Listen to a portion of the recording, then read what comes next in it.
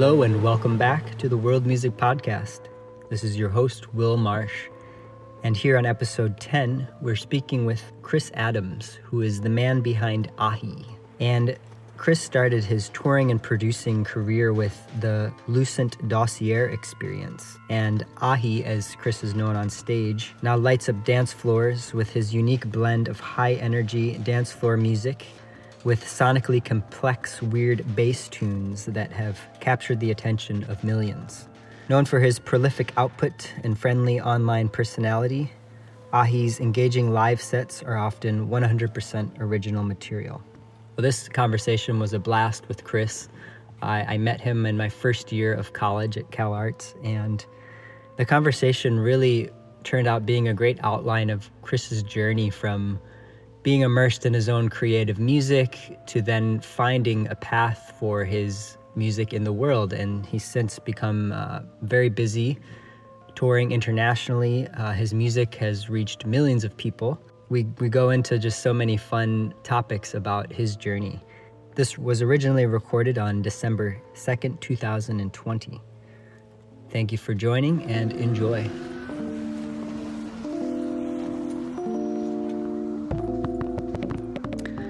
Well, today I'm really excited to be speaking with Chris Adams, a friend of mine from back in our early college days, and he's been prolifically making music since then, and it's been fun keeping up with all of his projects and creations. And he also goes by the name Ahee. And so, Chris, welcome to the show. It's great to have you.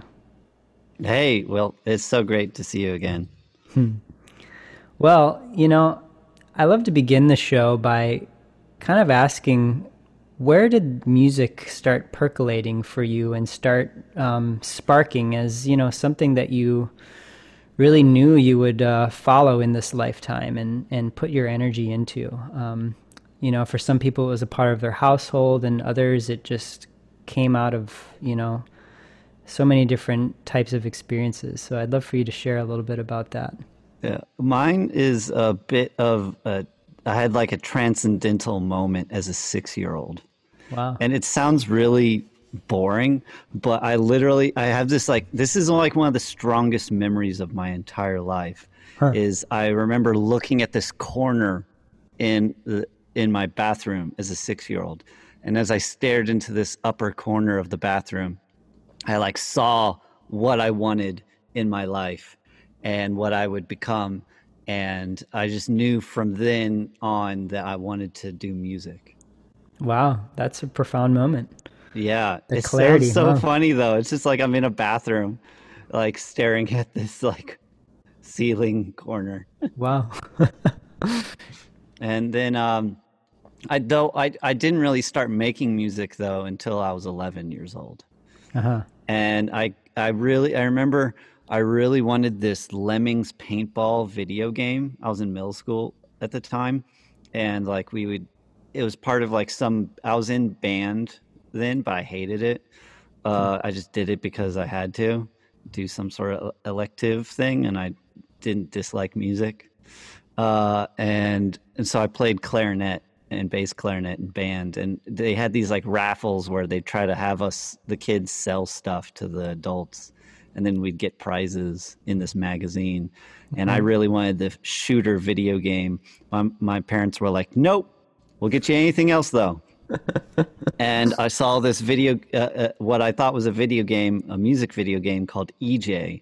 And it was a very simple DAW. You had 8 tracks and you could throw in pre-recorded loops. And in this particular case, you could throw in hip hop and trance and techno loops. And so I was 11 years old, just playing with this thing, just throwing in cheesy techno and trance loops and being like, oh my God, I'm at a rave. I'm 11 years old. I have no idea what ecstasy is, but I want to do it.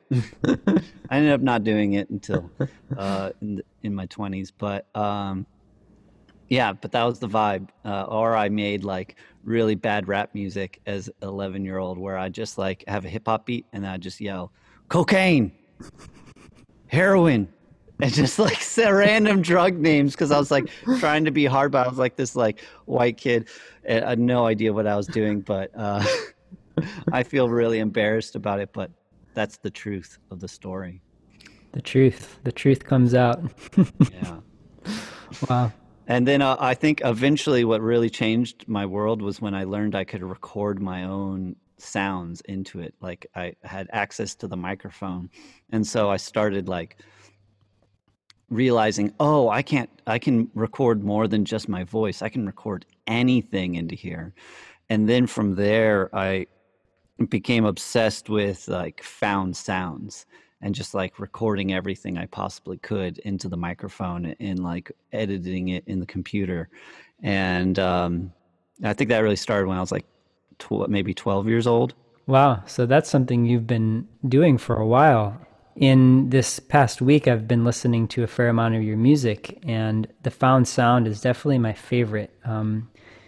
It seems to capture this kind of like essence of life around you and put in the form of music. And that's something I wanted to talk about was, you've created a lot of albums based on your found sound. And when did you kind of harness that and turn that into, a project that you were releasing and actually putting that music out into the world? Well, I would say I recorded like 40 some odd albums in the 4 years I was at Cal Arts. Hmm.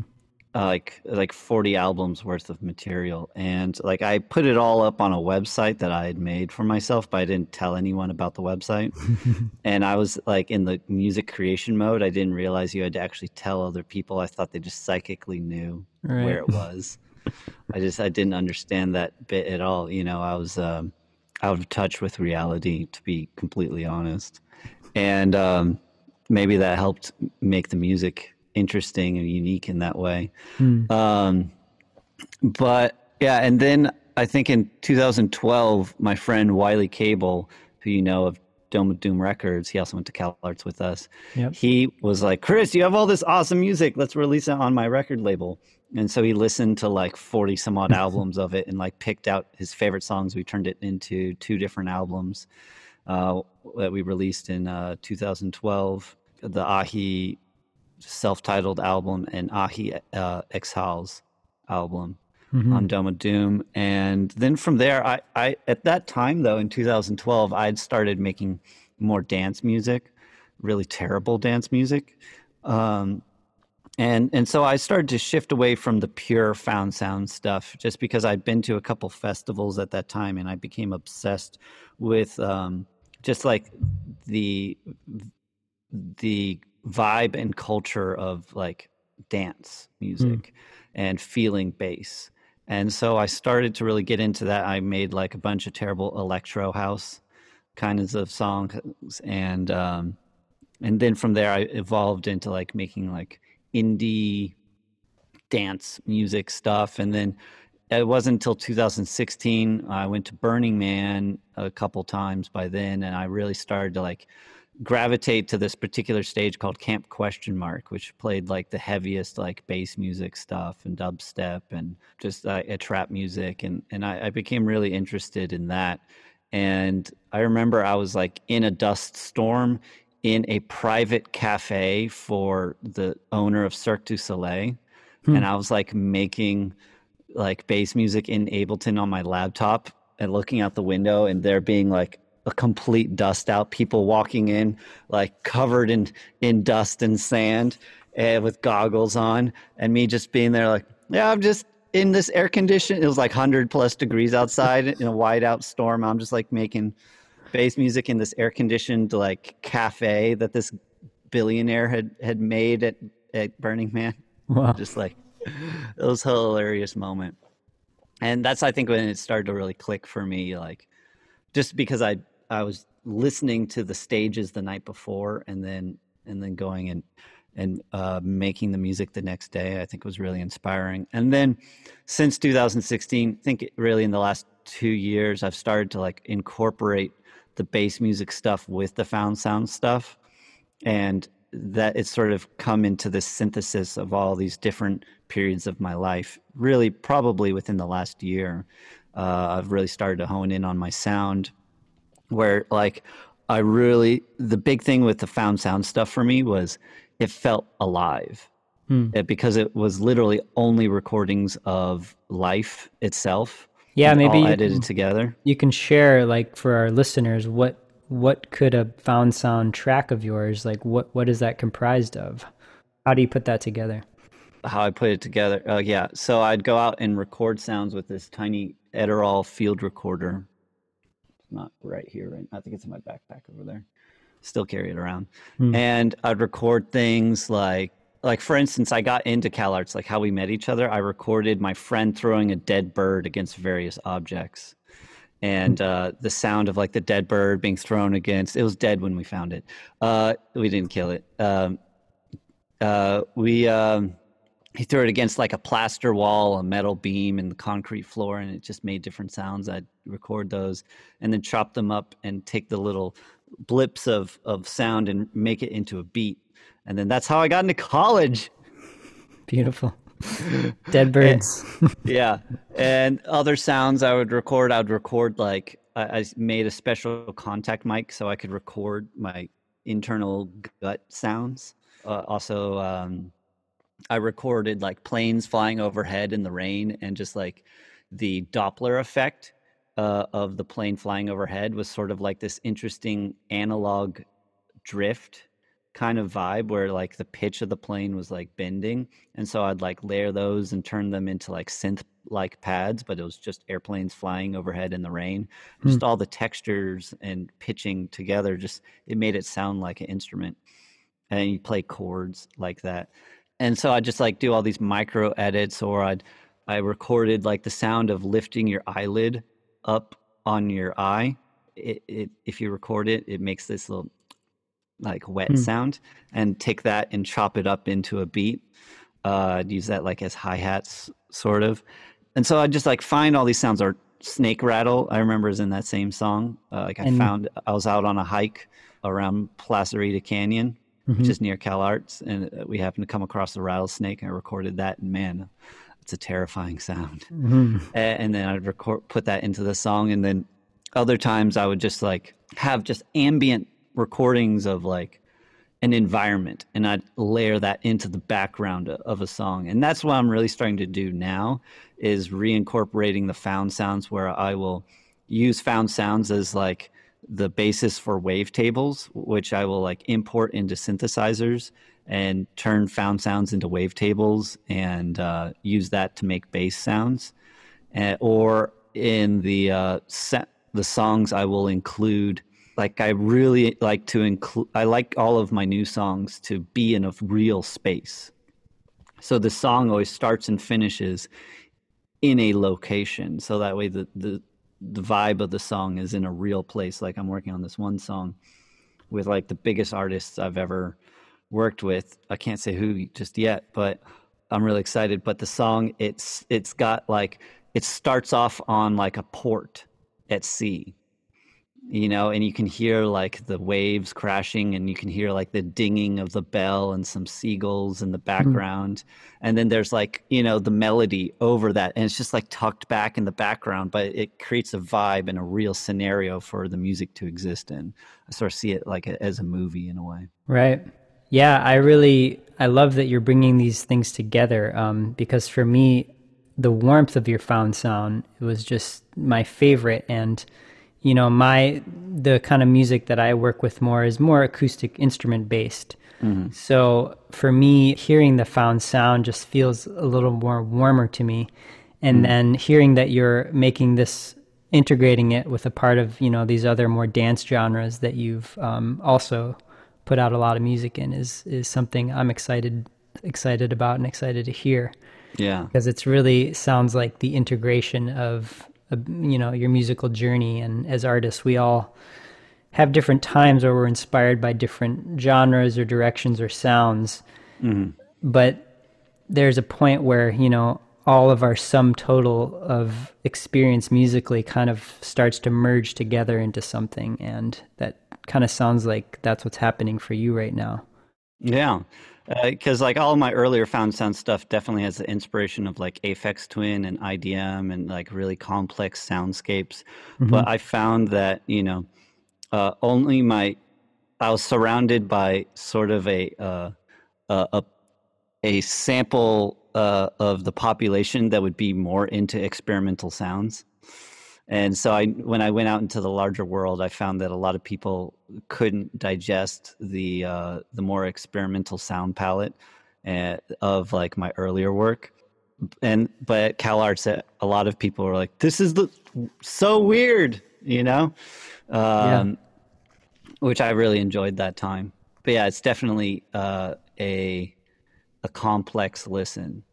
It's like you got to experience it in a way, and it's not necessarily a passive listening experience. It could be. There's a few in there, but like it'll be listening to some like beautiful ukulele, and then some like sprinklers will come in and do like this like syncopated rhythm with the ukulele. It's like sort of the vibe of my old music. And then like nowadays just focusing around dance music and just creating music for that kind of environment. But yeah, bringing in the found sound element to that world, I'm very excited about as well. Nice. Well, I want to touch upon something that I also relate to. CalArts is just such a unique, creatively steeped world that we lived in and immersed ourselves in. And what was that transition like, coming out of CalArts and your music was very experimental and, based on these complex soundscapes from found sound that you're putting together. And then, like you mentioned, you kind of discovered that there's just less people that can connect with that type of music. So what was that? Was that transition inspiring, or did it take a moment to kind of change Soul directions? crushing. Soul crushing.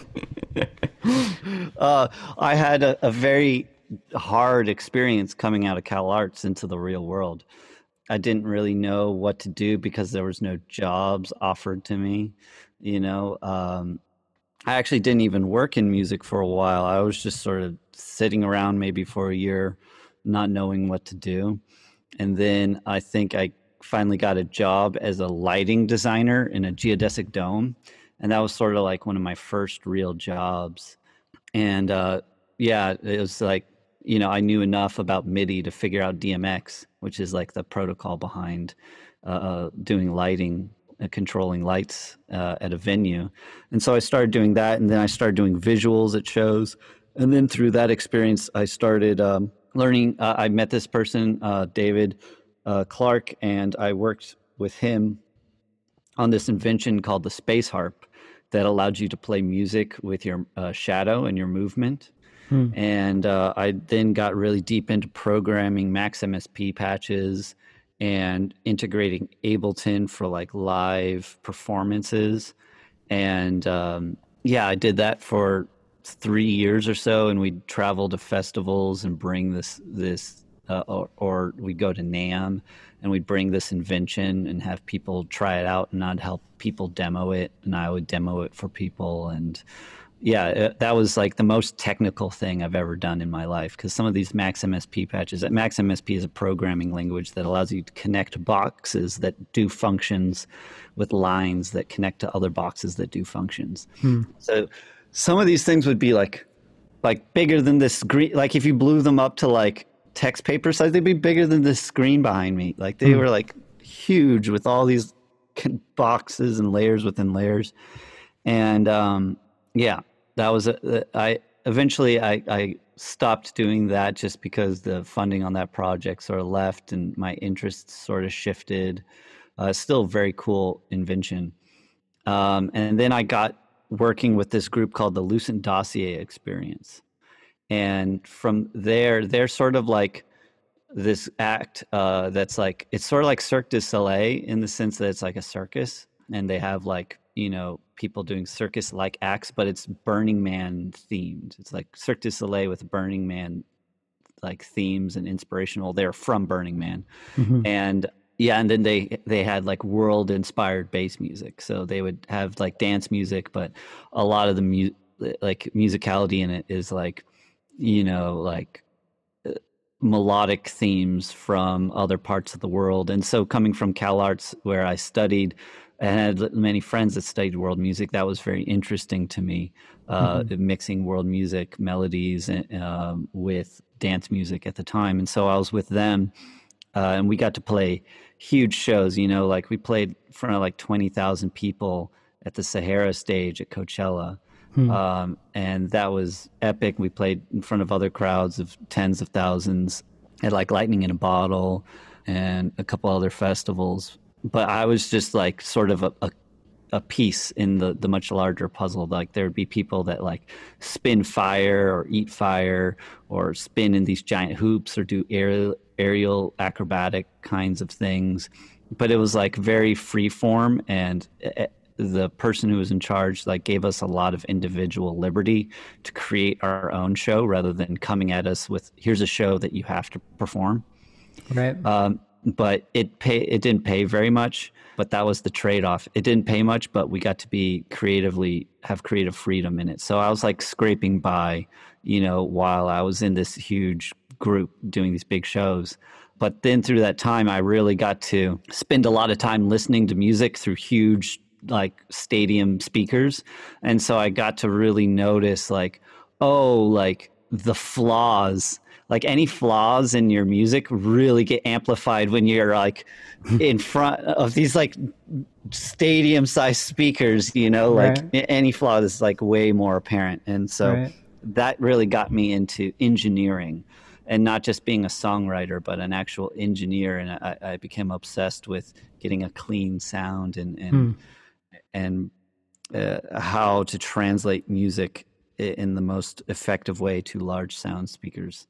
And then that, through that process of my obsession with engineering, it started to lead back and influence my songwriting, Right. because there's a huge difference between my songwriting choices before and after my introduction and obsession with engineering. It heavily affected my songwriting choices, I think, in a better way, at least for reproduction on large sound speaker systems.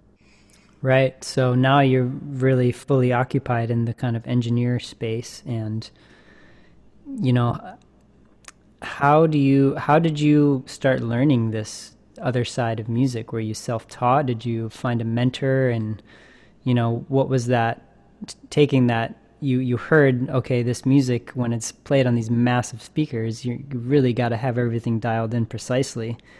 And then you started to learn about this side of music production. How did you begin that process? Well, at Cal Arts, they taught me about EQs and compressors, but I was in a stubborn artistic space where I was like, I don't need to learn any of that stuff. Like, I make all my music out of found sounds. Like, I don't need to know any of these EQs or compressors. That's robot stuff. I eventually, shifted out of that when I heard the difference of my music on large speakers, because like my found sound stuff doesn't sound very good on large speakers. It sounds great on like, headphones Right. and tiny speakers, but for large speakers it doesn't translate at all. So I began scouring YouTube for, like, I'd Google like how to get a clean sound, and there's nothing at the time. Hmm. No one was answering that question in a clear, defined way when I was looking this stuff in like maybe the 2013, 2014 is when I started getting interested in the engineering side. And I was just dabbling around with it, and I wasted so much time like looking up all these things. But I picked up a few bits and pieces here and there, and then I got to take some classes with some artists like this Virtual Riot and Getter, and I really became obsessed with dubstep production because I could tell like they were there was just something in the production quality that was really intriguing to me, even though I didn't necessarily like all the aggressive sounds at the time. I like some of them now, not always, but there's something in the production quality that stood out to me that um, no other genre of music was capable of pulling these techniques off. And so I got to learn from them. And yeah, slowly over time, I just practiced these particular techniques, which I talk about on my YouTube channel. I Right. share I share all of them. Yeah, and now I feel like, I have a pretty good grapple on a lot of these techniques. I'm still learning all the time though. But yeah, so I'd say really within the last year, I've been able to really find a good balance between the engineering side and the artistic side. That's great to hear. Well, talking about, balancing these two sides, the production engineering side and the creative side, there's so many angles that artists play these days. We need to manage booking and tours and, schedules and our own musics. How do you stay grounded kind of playing all these different hats, right? Because there was a time, like our time at Cal Arts, we were really allowed to focus so much on creativity. And then it sounds like now you're at a nice point where you're really sharing your music with a large part of the world, and that's where the core of your energy is going. But there's so many different angles to it. What kind of keeps you centered through all these different roles that we play? I don't know. What keeps me centered? Eating healthy and trying to get more exercise. I go on bike rides every evening. That's been getting me through quarantine. I've been pretty healthy, eating a lot of fresh local veggies. In terms of balancing all the things, I mean, there's sort of a madness to it all because there's this constant like comparison between yourself and other people. Right. I think that's sort of inescapable. It's at a certain point for artistry, but I feel like because like I've had to be my own booking agent. I was my own booking agent for a long time. I was my own manager. I still am, and though I have people hitting me up actually this week, but I remember I had a time in which I did have a manager, and I sort of realized like, oh, like all the things that I thought were supposed to happen in the music industry, they've all changed. Like the music industry has completely changed from what we were taught in school, what it was, into like what it is now. And so I had to completely drop all of my perceptions of the music industry from like the 90s and early 2000s to like what it is nowadays. And nowadays it's much more independently run. Yeah, just like the avenues in which discovery happens have completely changed as well. And so I've had to educate myself and study these things. And so it's like, yeah, it's wearing multiple hats, but also at the same time, it's like, I'm ever since I was 6, I knew I wanted to do this. So it's like, it's either this or I get horribly depressed if I'm not pursuing what I love. Though I've been pretty good actually lately. It's been really nice. But I think, also as I've gotten older, I think I just chilled out. Because I remember when I was 28, I was all like stressed out about like, oh, I need to succeed in these things. And I'm going to be so old when I turn 30. I'm 33 now. And after I turned 30, I was just like, oh, it's the same thing. I haven't changed at all. And then so I just sort of realized like, oh, like I don't need to worry about these things. And so they've sort of fallen by the wayside. I'm just overall, I feel like a much chiller person. Yeah, I think that's something valuable for our listeners to hear is this just kind of acceptance of like, this is what I do, this is what I'm going to do. And, it's going to continue and letting that kind of flow. I also relate to that, when I lived in Los Angeles for some time and it was all like, I got to get in touch with some film scoring people. And like, there's all this pressure to, be making it, quote unquote. Mm-hmm. And maybe you can relate to this, but in my experience now as an artist, I feel like the people that are just authentic to their own artistry and vision are the ones who succeed. Yeah, right? very much the case. There's outliers in like the Instagram model world who just like, there's always outliers in every world. But honestly, from what I've personally observed, it's the people that put in a lot of hard work and just really focus on their craft, but who are also not like completely like they form a community Hmm. and a circle of people, or not so much a circle, more like a web of interactions. Because like you can't. The thing with music is that it's not a solo experience.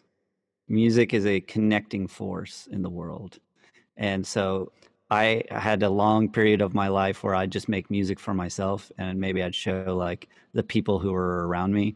But there's definitely a moment where I realized, oh, like the point of this is to connect. Part of the point of this is to connect with others.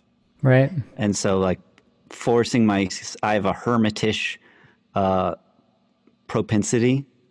And so to break out of that and just force myself to reach out to people more often is was a big step in my life. Yeah. Yeah. I definitely relate to that. And I'm curious, it sounds like the kind of festival culture was a big part of what led you to finding, your inspiration musically and as a performer and a creator. And what has it been like kind of being removed from that for this extended period of time? It's weird because this has been my most successful year yet, Yeah, I love it. but I haven't been able to play any shows. Yeah. And it's weird. It's a weird feeling because like all the moments I want to celebrate, and I have to share. Me and my girlfriend we celebrate them here together, Hmm. but otherwise it's like through text or maybe I'll give an individual call or something like that. But yeah, it's a bizarre time. Like, there's no way around it. And I had to, just accept that and still find inspiration. Though honestly, for me personally, I can't stop making music. I remember I'll go 2 weeks without making a new song, and then I'll go like, "Oh, what am I doing?" And then like instantly the next day or something like that, I'll have written something. I'll be like, "Oh yeah, it's still there." So, and for me, it's just habit. I've just been doing this for so long. It's like eating. This creativity, this outlet, it's like eating for me. Hmm. Yeah. I'm thinking maybe you could share the meaning behind your name Ahee and what is behind that as an acronym and how you kind of came to that as a name for your music and artistry. Yeah, it is an acronym. It was actually created by our mutual friend Matt Ripley. Oh wow. Yeah, we were behind. I don't know if you remember Chenard. We were Hmm. on like that back hill, Yep. overlooking the golf course, and I was Yep. trying to come up with a name for my found sound music, and he was like, "A human expressing experience," because like I'm literally expressing the experiences of my life through the found sounds. But then once I started to get out into the world, I realized there's another artist named The Human Experience who was in like a similar circle of people at the time. And I was like, okay, that name's too similar and it's too long. And so I just shortened it to Ahee. And I actually learned it means like pepper. It's like a certain pepper in Spanish. And then Hmm. in Hebrew, it means like brother or greatest. Hmm. I think on depending upon its pronunciation. But yeah, people have told me it means different things, and I think that's pretty cool. Yeah. Spicy brother. Spicy brother. Yeah. Bring that spice. That's right. Ají is a wonderful flavor of. It's very common in Peru. Mm. Ají panca is like a sauce that's like delicious. It's like a yellow. There's yellow, orange, or green. They're fantastic. And so, on that note, if you could just disappear to any part of the world and do whatever you want for a month, where would that be? There's a couple places. Well, one, I just really like where I'm at. That's Uh, great. we're here in Ojai. Mm. But places I really want to go to, I really want to hike the Shinto trails in Japan. Mm. I have a real fascination with Shinto culture and just their relationship with the spirit world and the deceased and ancestors. I think it's a very interesting perspective. Um, and also, I really want to visit New Zealand and just go out. I have some relatives out there. Wow. My dad's sister's husband's family's from there. And I really want to just explore the wilderness out there. But I also explore a lot of the world through travel YouTube videos. I love these YouTube channels where it's just people just go to a country and just explore around, without any agenda. And so I get a little bit of my need to see new places through that. It's not the same, but there's some places that they go to where I wouldn't want to go, and so I get to experience it anyway. Yeah. It's a benefit of the travel blog. Well, you mentioned this has been one of your most successful years, and I'm just curious, what are some of these things you're celebrating this year musically and artistically? Well, today I just found out I hit 1 million streams on Spotify. Yeah. So that's a first in my life. You're a millionaire. In plays. Doesn't translate to much money on Spotify, though. What does it translate to on Spotify? Like $1,000 or something like that. Wow. Yeah, that's for the whole year. That's an annual. So Wow. Yeah. Yeah. There's different tiers on Spotify of like what you get paid out. So I don't even know what it is. Does that have to do with your licensing, or is that just? No, it has to do with like your basically what deal the record label or distributor has with Spotify. Like the major labels get paid more for 1 million plays than indie does for 1 million plays. I see. Yeah. Let's see. This year, I got to release with a bunch of artists that I'd been wanting to for years. Like I did an official remix for this group, Big Gigantic, which they're a band I love. They mix like funk music with bass music, and just like good songwriting and horns and saxophones, and then and live drums. And then also I got to release on like one of the biggest dubstep artists' new labels is artist Excision. And then also I just released a new album EP on this legendary dubstep label called Circus Records, which they were like home to some of like the very first like classic dubstep artists out of the UK, namely Flux Pavilion and Dr. P, and I just released this EP with them just last month, and that release really felt for the first time like I'm a artist that other people listen to who I don't know who they are, and other artists started hitting me up after that because it's like in the electronic music world there's just I'm sure it is a little to extent in every world. It's like there's certain like levels that you reach, like in terms of like people's like familiarity and like maybe clout. I guess I just don't like that word, but I guess it's there regardless of my like of it. And so this was like a very like high clout point achievement. Yeah, well, it's almost like it's like this exponential mass, like the more people that you're reaching, there's kind of like this more possibilities are coming from that. Yeah. That's kind of like you're just being more visible really to the world. Yeah. That's kind of what it is at the end of the day, going through those tiers of visibility. Yeah, and just working with other established and well-respected, artists, like, even in the world of like Ravi Shankar, is one of the most highly respected like sitar players. And, it's like there's those types of artists for every genre, and getting to work with someone with a name like that, it's cool. Well, that's very exciting to be, reaching that place and working with these iconic and influential artists in your genre. And what's in store for you? What's something you're you're extra excited about at this time, or maybe a project that is up and coming? Up and coming, I'm working on a lot of new music, but I'd say just like that Circus Records EP, it just came out, so I'm still like in the cycle of promoting that. It's called Future Escape, and it's all about the theme of Future Escape is sort of like going into the future to find the solutions to today's problems.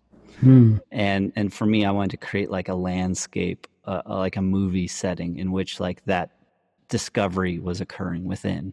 Hmm. And yeah, so it's like it's almost like a movie soundscape. There's some collaborations with other artists that I enjoy.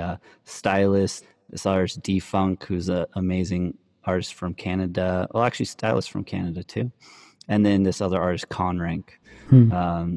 who's I think he's from the UK / China, but he lives in France. International artists. Nice. Yeah, I love hearing the background because I did listen to almost all of that album, and now I kind of am relating some of the titles of the tracks and the vibe of it to what you're saying about this kind of reaching into the future to address, problems of today. So it's cool to hear that. And for our listeners, you can find that album on Spotify, or what are other outlets for that? Spotify, on my SoundCloud. Basically, if you just type in Ahee on Google or whatever streaming service, you will find it. Awesome. So it's all the things. That's your latest release. What is the best way for listeners to kind of just follow you and your work and stay in touch with Ahee, Chris Adams? I'd say either Twitter or Instagram is the best place. I post like more like regular stuff in those places. I'll just post ideas I'm working on or just thoughts that I'm having, or I also post YouTube tutorials. So my YouTube, if you make electronic music or have an interest in making electronic music, I'd suggest going through my catalog of tutorials. Those are really in-depth, and a lot of people appreciate those. And then I also sell these things called Ableton rack, my magic Ableton racks. Magic. Yeah. And they basically, I take all of like my knowledge of sound design and engineering, and I put them into these little like collections of tools. So you literally just throw this thing on and it does a bunch of stuff all at once without you, and you can adjust a few things. And so it's like taking really advanced processes and just simplifying them into a throw this on there and it does the thing. Nice. Yeah. And I sell those on my Gumroad. And if you look at my YouTube tutorials, I talk about it in pretty much every one. I should give examples and whatnot of like how you could use them and whatnot. So that, and then also I have a sample pack company that I co-run with Wiley, also of Domo Doom Records. And we're up on this site called Splice, which is like a sample pack site where you can download samples. It's really useful. And then also we're starting to release on Bandcamp as well. Awesome. Sample packs on Bandcamp. That's been a new, fun, exciting journey for us too. Awesome. So a lot of resources here to connect with Ahee, and I'll include all of these links in the show notes, the YouTube channel, the Instagram, and the Twitter. Yeah, a lot of valuable information for people that are making music, especially on Ableton. It sounds like, so many people are in that musical creation world. I'm sure you're able to connect with a lot of people and provide a lot of value. It seems like that means of making music is becoming, very much more concentrated. And, now it's like, it's harder to work with musicians in person right now. And it's, I myself have not done a lot in engineering, but I've been learning how to track and record on Logic. And it's been really empowering for me to just have some ability to record my music and creation. So I just know that is something that the world will continue to be excited by, your what you've learned over the years on Ableton and putting it together in these racks. That's very exciting. And I'm excited about it. I'm also still learning all the time. So whenever I learn something new, I usually try to like talk about it in some way in the tutorials too. Nice. Well, Chris, it's just been awesome speaking with you and hearing of your journey as an artist. And I've enjoyed listening to your music throughout this week, and I think that it'll be a great resource for our listeners to get to experience all of your different types of music you've put out. Is there anything else you'd like to share before we send off? Keep making music, everybody. Keep making music. Love it. Follow your authentic inspiration, people, and Yes, things will align. it feels good. Thank you, Chris. Yeah, no problem. Thanks for having me on, Will.